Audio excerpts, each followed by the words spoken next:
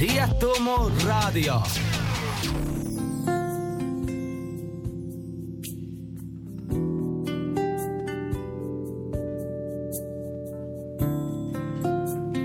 Es sveicināts godājumā radioklausītāji.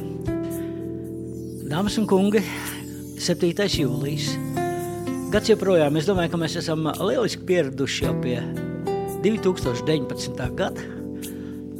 5 pēcpusdienā un šeit, Rietumu radio studijā, skan tāda liepājnieciska mūzika. Vairāk vai mazāk, un mans sarunbiedris šeit blakus ir Jēkabs Ozoliņš. Sveiks, Jēkab. Labdien, Valdi, labdien visi radioklausītāji. Visā pasaulē, ja mēs varam. Visos rietumos un arī austrumos varbūt, jo Rietumu radio. Jā, un programma ar nosaukumu Dzintarā, kaltās, katedrāles, bruņinieki. Jautājums, kādēļ tāds nosaukums? Noteikti, ka daudz uzreiz sapratīs, un tādēļ mēs iesāksim ar dziesmu, jo Rietumu radio tomēr, tāpat kā visas radiostacijas, vairāk vai mazāk ir muzikāls radio. Un dziesma, kura noteikti visiem liepājniekiem, un ne tikai liepājniekiem, bet arī tie, kas ir ārpus Liepājas, jebkurā vietā ir ļoti labi pazīstama.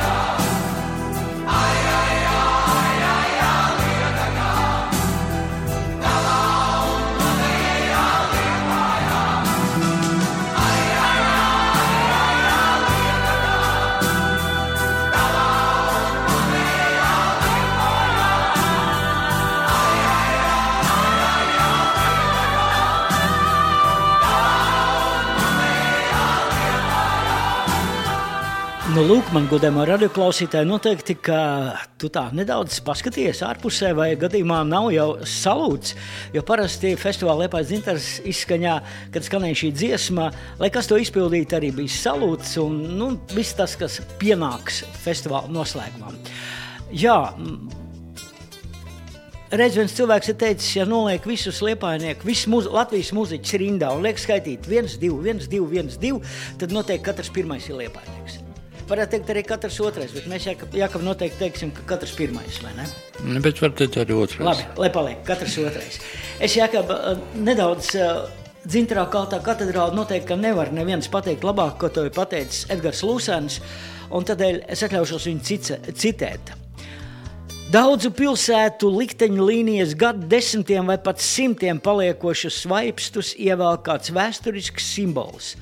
Laikam gan būtu pārspīlēt apgalvot, ka koncertestrāde Putvēņi un festivāls Liepājas dzintars ir tikpat monumentāli kā Divmātes katedrāle Parīzē, tikpat trausli kā Nāriņa Kopenhāgenā, tik ķecerīgi naivu kā čurējušais puisēts Briselē un arī tik majestātiski kā Lielais bens Londonā. Tikpat fundamentāli kā Kolizejs Romā, jau galu galā koncertestrādē Putvēņi ir gadu tik, cik ir, un Liepāja vēl nav izaugusi par pasaules metropolu. Tā rakstīja Edgars Lūsēns 1999. gadā. Koncertestrāde Putvēņi, Jēkabu un tu liec kopā. Pirmais ir tā, kad tagad ir Putvēņi tādā miera stāvoklī, bet es ļoti nevēlētos, lai tas aizvest pie tā, kas notika ar Parīzes Divmātes katedrāli šovasar, kad viņu aptvēra uguns liesmas, nevēlētos, lai viņi būtu tāds liktenis kā Nāriņai, kur arī zagļi zaga, bet pēc tam viņi atgriezās atpakaļ. Tad es vēlētos, lai Putvēņi iegūtu kaut kādu jaunu viedolu, jaunu nozīmi, jo viņa ir ļoti liels simbols liepājniekiem. Man ar to ir saistīts ļoti daudz lietas, pa kurām tad mēs varētu varbūt pa kādām parunāt. Sāc ar kādu, droši. Pirmais ir tas, kad 60. gados, 64. gadā atklāja šo estrādi, bet pirms tam, kad viņi bija celtniecības tādā stādījā, izrādās, kad diriģents Valda Skujiņa ar savu puķu orķestri, kad es 62. vai 63. gadā, kad es mācījos muzikas vidusskolā, nolēma, ka puķu orķestrim tur vajadzētu nospēlēt dejas. Mēs aizgājām, puķu orķestri spēlējām no grāmatām, tur visādas rubnas, samas, mambas, neviens nedejoja, bet pēc tam sākam spēlēt mazliet savādāk muziku, mazo ziediņu vai ko, un tad arī visi tur tā sāk dancot. Un tas bija pirmā man iepazīšanās ar Putvēņiem tādā sākuma stādījā. Pēc tam 64. gadā viņi atklāja, un tad jau aizgāja visas lielās lietas. Lūk, tu reiz ar kādu lielisku muziķu, kas tagad mūs klausās no Mākoņa maliņas, es ar gājis gar Putvēņiem, un viņš esot izdzirdējis vienu ģitāristu, kas lielīgi spēlē un kaut ko sacījis. Tā tu teici aizkadrā, varbūt tu vari atklāt visiem, kas un kā tas notika jums toreiz. Ko jūs tā abi divi džentelmeņi, ejot gar Putvēņiem, spriedāt? Viens no otrajiem, tas ir Ēriks Ceļdoms, arī es varbūt kaut kāds tur skaitā kāds 10. Mēs gājām no Liepājas jūrmalas garām Putvēņiem un dzirdam, kad Putvēņos ir deju vakars un spēlē lieliska mūzika un spēlē viens lielisks gitārists. Un Ēriks, pat nezinādams, kas tas ir, teica, tas gitārists tas būs Liepājas un Latvijas un viens no visslavenākajiem nākotnē. Vismaz tā viņš saprat pēc tā spēles līmeņa. Izrādās, ka tajā laikā spēlēja 16 gadu vecais Ainārs Virga. Jaunais, varētu teikt, jā, gandrīz vai. Nu, viņam jau bija 16. Viņam jau bija 16, jā, kā Olga dziedāja, vai tu man mīlēsi, kad man vairs nebūs 16. Jā. Nu, lūk, godējumie radioklausītāji, mēs esam tomēr bagāti. Un Edgars Lusanis tajā sakarā saka, un tomēr festivāls, kas notiek kā koncertestrādē Putveņi, Liepājas dzintars, ir romantiskākais Liepājas dārgakmens, kur šī pilsēta ar veidu raiskumu, jūras neprātu, liepu maigumu un liepājnieku uzdrīkstēšanās dzirksti pratusi izslīpēt 2. gadu 10 000 pašās beigās un arī jau 2. gadu 1000. Mēs esam bagāti, vai ne? Radioklausītāji, visā Latvijā, ja visā pasaulē. Es esmu bagāts, man pieder viss, kas ar mani ir noticis.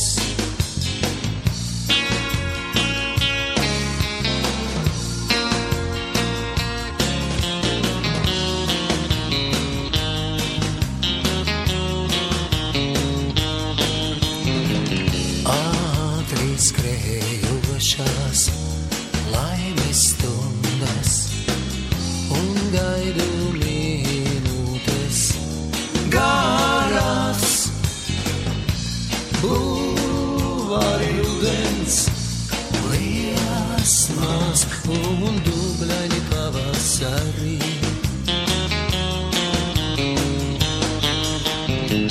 Pēc kara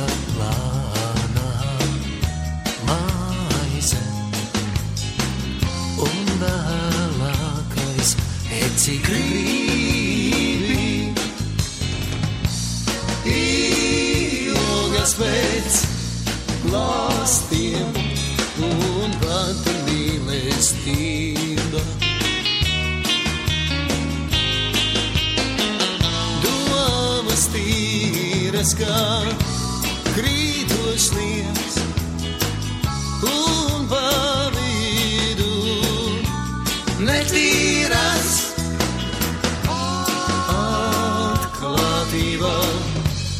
Kaila un te nelietība pretī.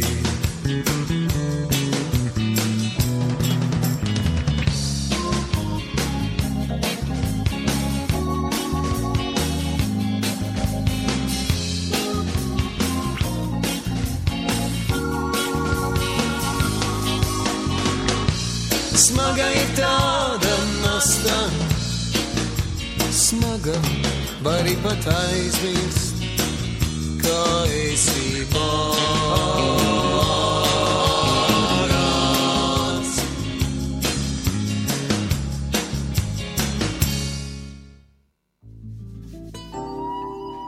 Manuprāt, ka liepājnieki un visi cilvēki, kas kādreiz ir bijuši Liepājā, to neaizmirst. Jēkabs Ozoliņš, viņš saka, ka 5 gadus tu mācies Leņingradā, tajā laikā viņu sauc. Es pareizi saku, jā? Nu jā, to pilsētu tā dēvēja tajā laikā, Leņingrāda, jā. Nu, un tur tev bija tādas sekas, kas patreizajā brīdī atstājuši uz tev zināmā mērā iespēju. Tas bija liela koncerti, Maravinskis, Maris Jansons. Tā esat bijusi tev brīnišķīga skola, un tu sakā, Maris, tu mācījies kopā, gan arī pat esi sportojis. Kādu sportu veidu jūs nodarbojaties abi stāstu? Atklājies, lūdzu. Nu, kas tur ko atklājas? Tas bija basketbols. Un mēs 4 gadus spēlējām Leņingradas konservatorijas izlasē. Maris bija ļoti žīgls, mazliet maziņāks. Augumā viņš skrēja uz ātrajiem. Es atkal varēju palikt, jo es Liepājas pludmalē pirms tam veselu mēnesi ar mierodu ziemēlu lēkājām katru dienu un kaut kādā veidā dabūju tādu normālu fizisko formu. Un tā mēs tur ņēmamies 4 gadus pēc kārtas. Un vēl tu esi kādreiz kaut kur rakstījis savos memoāros, viņi man nav iznākuši laikam, bet tu esi teicis, ka tieši Leņingradā tu esi dzirdējis pirmos 3 amerikāņu big bands. Tu jau vēl esi pat redzējis Duke Ellingtonu, jā? Koncertā. Dukes Ellingtons viesojās, Padomju Savienībā tā laikā, viņš bija arī Leņingradā. Tas bija, jā, un bija atklāta jaunā koncertzāle Okķabriskī, un es dabūju biļetes, un es klausījos viņu dzīvē, jā. Aparatūra tā laikā bija uzlikta, perfekti, skanēja tā kā platē, un tas bija vienkārši neaizmirstami. Un tad vēl bija arī Ted Jones un Mel Lewis Big Bands, kur arī klausījāmies. Un tad bija arī no Illinois štata universitātes Big Bands. Vispār vislabākais, kas ir amerikāņu Big Band muzikā, mēs varēja tad 72. gadā, 1900, visu to dzirdēt. Un tieši dzīvējā, kā tas viss notiek. Jēkab, tu nedaudz pūt vējiem atgriežamies atpakaļ teici, ka tur ne tikai festivāls Liepājas dzintars, ne tikai deju vakar, ne tikai koncerti, bet tomēr ir bijis daudz. Kas tev ir tuvāk? Klasiskā, akadēmiskā, džez muzika? Ja tu teici, ka kori tur festivāli bijuši, varbūt pa to līniju nedaudz pa pūt vējiem. Tuvums vai tālums, es tā banāli pateikšu, man patīk visa mūzika, kas ir, laba, forša. Un tad jāpiemina tā, kā Putvēņos diriģents Valds Vikmans 21 gadu rīkoja Liepājas vasaras simfoniskajam orķestrim. Un tur piedalījās ļoti, ļoti izcili mākslinieki. Un tajā laikā varbūt, ka bija mazliet publika tāda dzirdīgāk, jo nebija tik trokšņaini. Un bija tāds, piemēram, reizes, kad ir kaut kāds koncertmeistars violas solo spēlē, un tieši tajā laikā tur uz jumta dzirbuļi arī dzīvoja, veselu ģimeni, varbūt vai pat pāris, un viņi arī piedalījās tajā muzicēšanā, dzirbuļiem balss, jūs jau zināt, kāda ir. Un viņi bija skanīgāk nekā mūsu koncertmeistars solo, tā kā mums vajadzēja tur ar viņam kaut kā vienoties, lai klausītāji dzirdētu arī to violas skanējumu. Katrā ziņā Putvēņi tajā laikā bija ļoti, ļoti plaši izmantot visdažādākajām lietām. Tur bija gan vīru koru salidojumi, gan roka mūzikas koncerti, gan koru mūzikas koncerti. Mums bija arī pat skolotāju koru salidojums 96. gadā, kur no visu Latvijas ar simfonisku un tālāk jau sākās visi lielās lietas simfoniskās ar roka mūziku, big band spēlējām. Un tā kā, man patīk viss, kas ir forši. Lieliski tā saka Jēkabs Ozoliņš, bet mans godamie radioklausītāji vēl teiksim, ka katram no vairāku paudžu, 10 000 liepājnieku un pilsētas viesis, taču ir savējā jaunības trakuma un romantismu sakausētā sentimenta dzīsli par dziesmām, dejām, bohēm, arī odiem, jeb kā liepājnieki saka, knaušiem, un varbūt mīlestība šajā dzintarajā kaltajā katedrālē. Un noteikti visi, vai tās bija cilvēki, kas atbrauc, vai tie bija cilvēki, kas atbrauc uz kādu goru festivālu vai uz festivālu Liepājas dzintars, vai vienkārši tāpat Liepājā, viņi noteikti devās uz pludmali. Un ja kāds vēl šovakar tā forši sēž kādā pludmalas kafejnīcā, tad noteikti, ka šī dziesma ir tieši atbalsta, tieši kā, teiksim, novēlējums, ja pareikt veltīt visiem tiem cilvēkiem, kas ir jūras krastā, jebkurā vietā.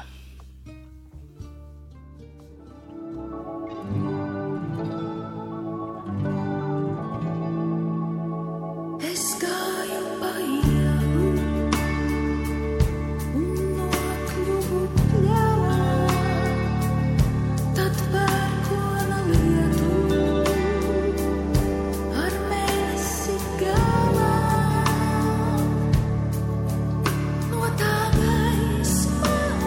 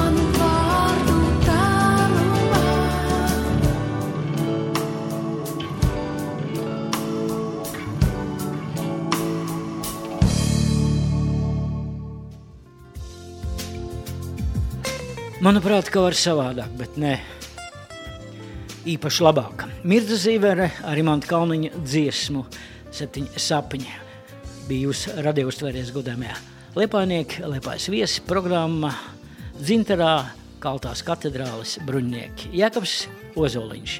Jēkab, tavs atmiņas varbūt par Imantu, par šo dziesmu, vai kā? Par Imantu. Jā, viņš bija tas, kas atnāca strādāt pēc konservatorijas uz Liepāju, nodibināja savu grupu 2x BBM. Droši vien, ka visi zina, ko tas nozīmē. Bet ja nezinu, droši. Biz Mārītis un Big Beat mācekļi. Tas ir tad, viņš piedalījās Liepājas Dzintarā un spēlēja speciāli, savas jaunās un lielās roka balādes. Neapšaubam ieguva pirmo vietu. Tad viņam bija jauns instruments, Jonīks 6. Tad viņš uz basu kāja zandelēs sēdēja un spēlēja. Un šīs dziesmas tad kļuva ļoti, ļoti ievērojams, teiksim, latviešu roka mūzikā. Un vēlāk, kad mūsdienās, kad bija vēlēšanās ierakstīt viņas kaut kādā citā formātā, tad mēs tās dziesmas izvēlējāmies un noinstrumentējām, un tā tapa arī Imanta Kalniņa DVD ierakstīts viss šīs lielās dziesmas ar tādu nosaukumu. Tā kā Imants Kalniņš ir, roka mūzikas viens no fenomenālākajiem Latvijas mūziķiem.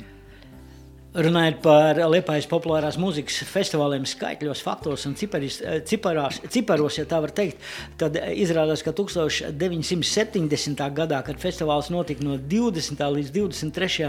augustam, kad piedalījās 15 kolektīvi no PSRS republikām, klausītāju skaits pa visām 4 dienām bija 7000 vairāk, un Big Beat ansambļa grupā Liepājas 2x BBM ieguva pirmo vietu. Tas bija pavisam nesen, cik tas ir gadus 50 atpakaļ, gan ir nepilnus pat 49, 70. gadā Jēkab. Taču ir tāds nosaukums, kas ļoti daudz figurē skaitļos un faktos, tas ir Neptūns. Un man te, kad es nācu tagad uz radio, satiku vienu cilvēku, viņš teica, to Jēkab runās, paprasi viņam par Neptūnu, viņš ar to laikam ir kaut kas saistīts.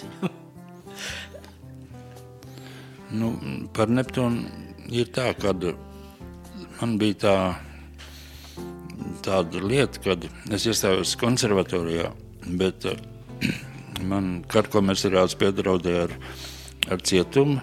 Es jau nezinu, kur es būtu sēdējis, jo Liepājā, ja cietums vēl joprojām nav uzcelts. Ja es neatbraukšu pie viņa atrādīties, jo man sauc bruņotie spēki.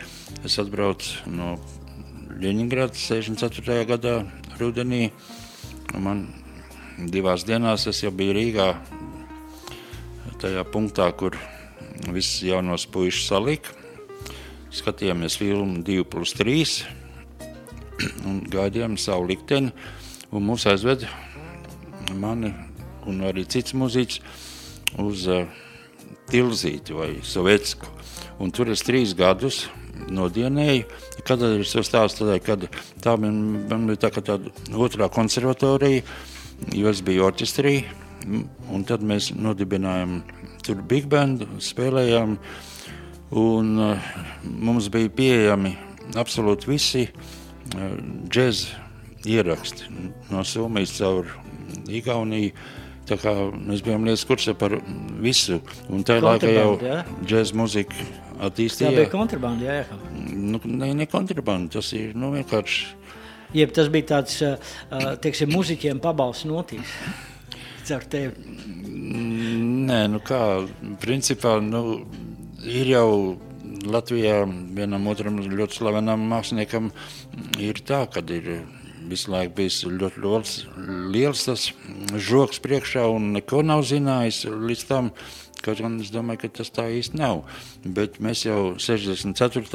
6. gadā par džēzu muziku pasaulē zinājām visu, principiāli.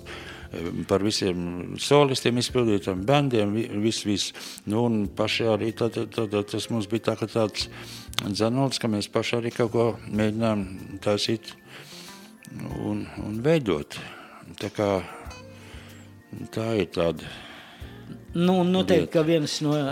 Un tad es atgriezos no armijas, un man bija vairāk čemodāni, viens pilns ar ierakstiem, ar lentēm, un viss. Un tad kultūras namā Liepājā bija, arī tāds neliels bērns, un tur es aizgāju, teicu, ka man ir šāds tāds nots, un mēs tur sākām mēģināt cītīgi, un pēc tam 69. gadā mēs nokļuvām Zvejnieku kolhozs Bolševiks paspārnē, jo tad tajā laikā, visi sev cienoši kolhozi ņēma sev kādu no ansambļiem, piemēram, arī Valda Skujiņa ansamblis bija pie Špiska fabrikas, tā kā viņš jau arī nav tā gluži, ka tikai viņš viens pats būtu tur visu to mecenējis.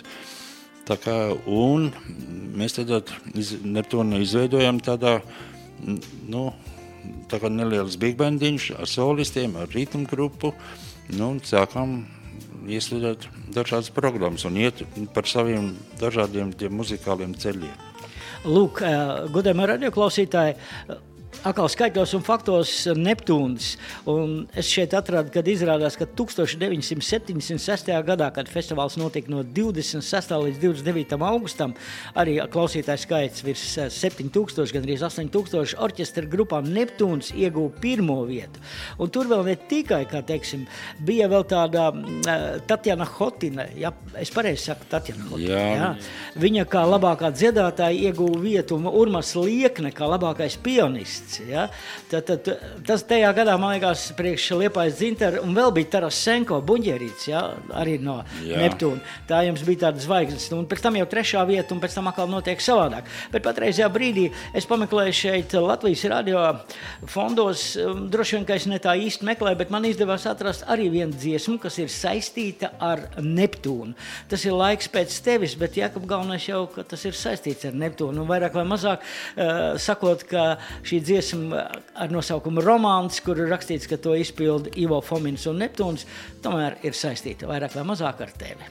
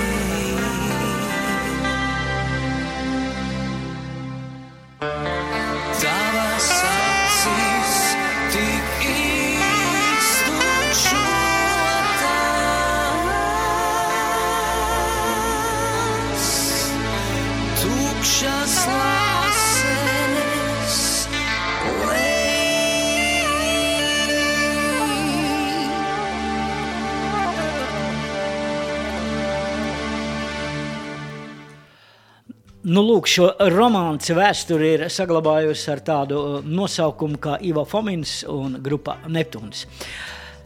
Jēkab, tu kā skolotājs te aizkadrā stāstīja, ka tu esi nedaudz strīdējies ar saviem padotajiem, taisni Neptūnā, varbūt kādu īpašu gadījumu atceries. Nu, pirmais, ko es vēlētu tā ļoti, ļoti labi atzīmēt, ka principā Liepājas visi roka muzikanti vairāk vai mazāk ir saistīti ar Liepājas muzikas vidusskolu.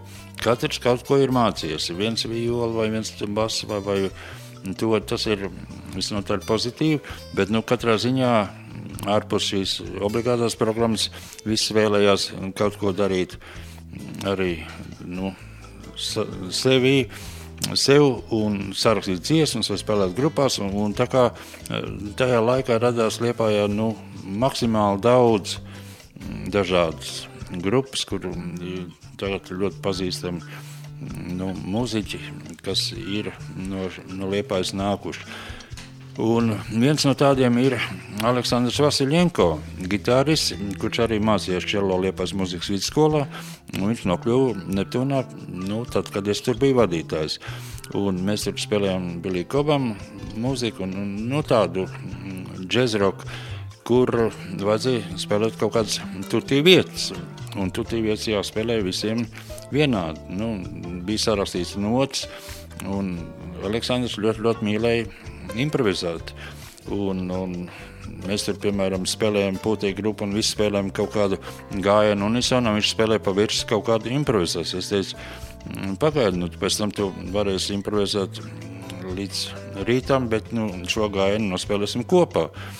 Pēc es viņam nolieku nošklāpu priekšā, viņš diezgan tā skeptiski uz to skatījās un sūtīja man kaut kur varbūt aiziet prom, kamēr viņš muzicē, bet, principā iznāca tā, ka mans domu gājiens uzvarēja, un viņš visu šos gājienus iemācījās pēc notīm spēlēt, un viss bija ļoti akurāti.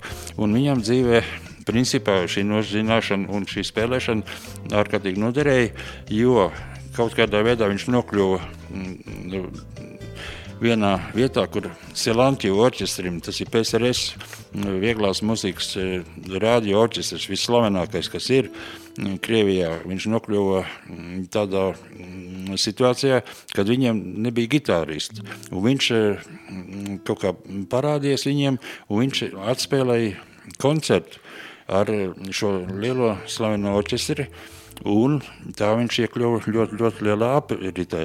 Un 2004. gadā viņi atzina par labāko Krievijas blues gitāristu. Es domāju, ka tas ir ļoti, ļoti liels, sasniegums viņam.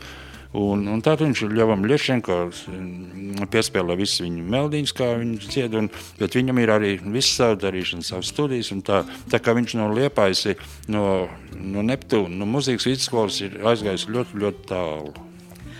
Lūk, godējumā radioklausītāji, Aleksandrs Vasiljenko, viņš parātām ierodas Liepājā, jo viņam viena no dzimtas vietām ir arī Rucava, un tā kā viņš ierodas Liepājā, tad viņš parasti satiekas ar Viktoru Ftorovu un kādā no pludmales kafejnīcām pa diviem, kā teikt, paspēlēja ļoti labu un lielisku mūziku. Jēkabs un aranžējumi. Par to droši vien varētu būt vesels raidījums, taču mēs šajā brīdī paklausīsimies vienu no viņa aranžējumiem latviešu tautas dziesmai Liepājas simfoniskais orķestris un pie klavieriem, protams, kā Raimons Pauss.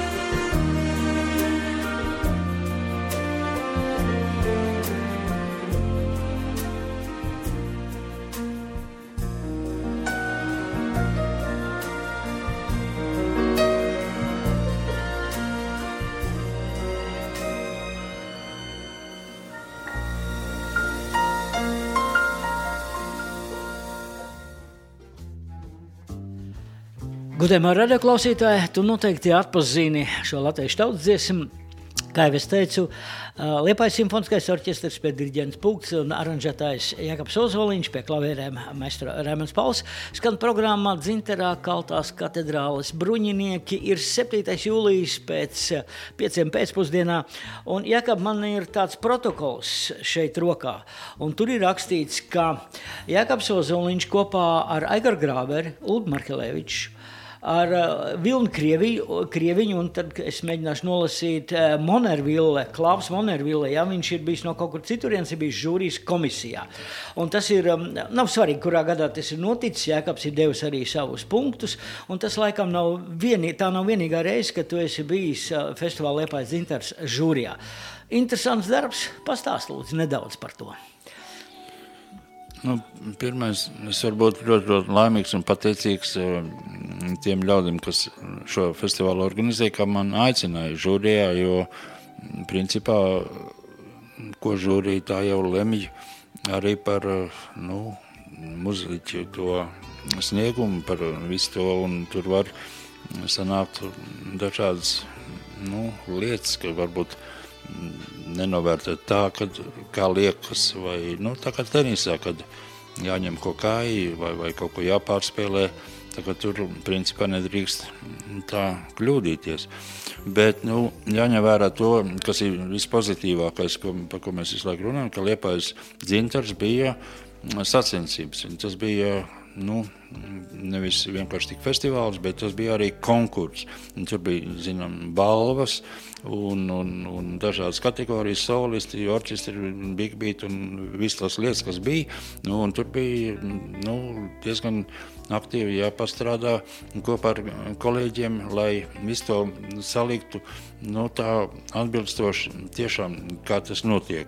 Dabiski, kad es klausījos visu tās uzstāšanās caur tādu prizmu, kā tas būtu, ja viņš būtu studijā un rakstītos, strādāt uz ierakstu.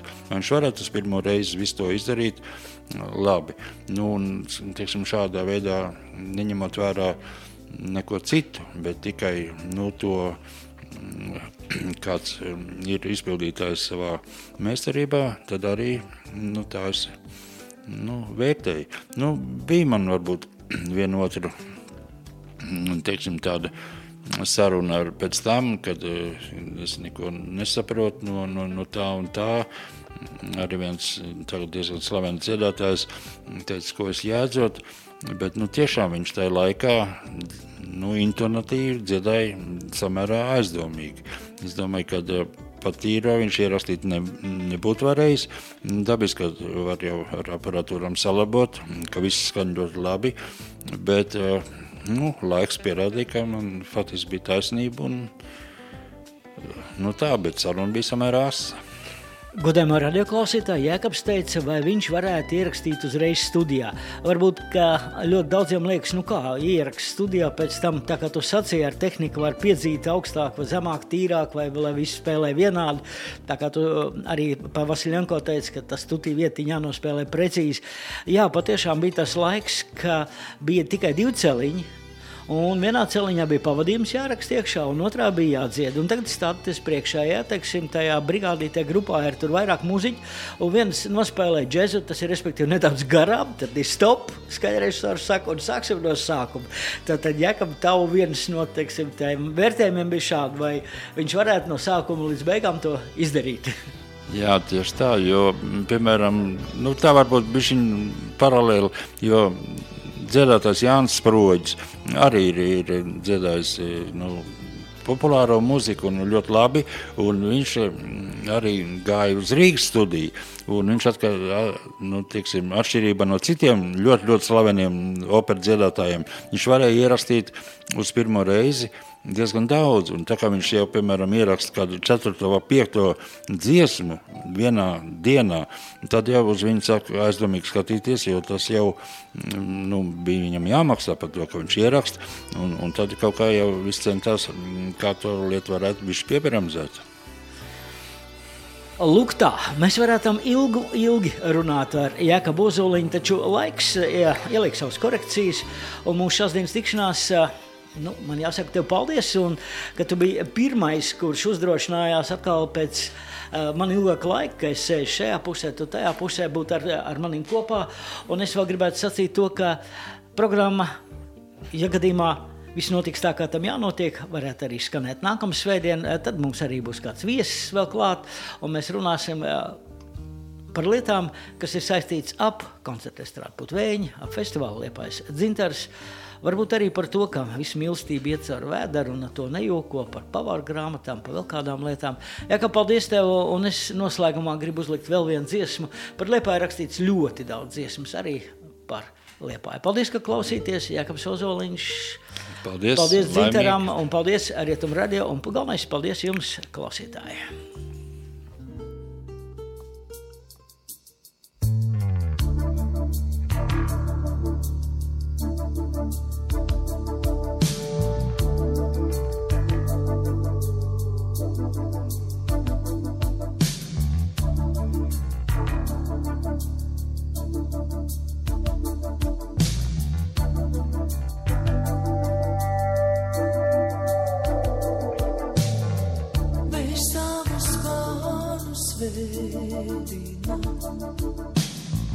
Un jūru putās guļ,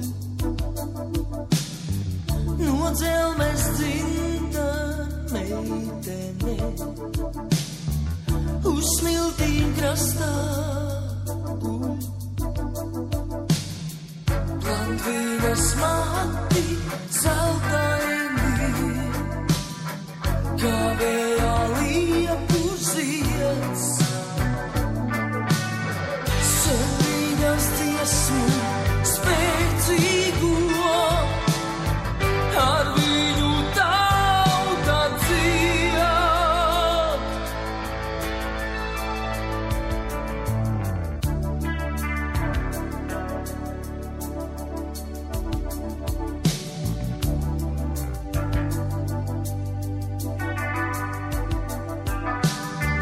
Iet laistā vienmēr neturams, kāds atnāk, cits jau iet. Lai tavi vārti pilsētā nekad nav jāver ciet. Dzied putni augstu debesīs, dzied lejā ļaužu pulks. Ja valodu tu neproti, lai jūra ir mums tūks. Skaistā dzintar meitene, kas jūras krastā guļ. Dēļ tevis vējā lapas trīc, un jūra putas guļ.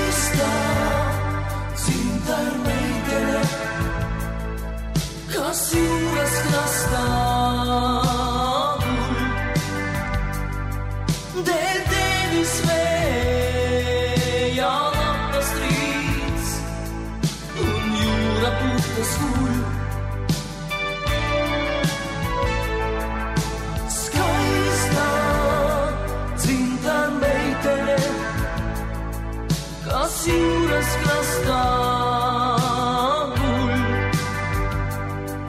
dēļ tevis vēl.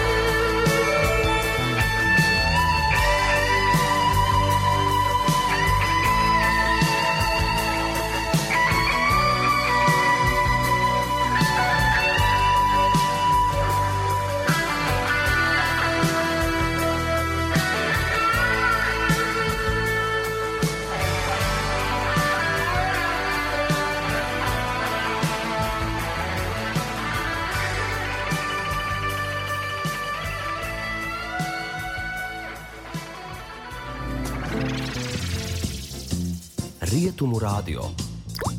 Atspirdzinies!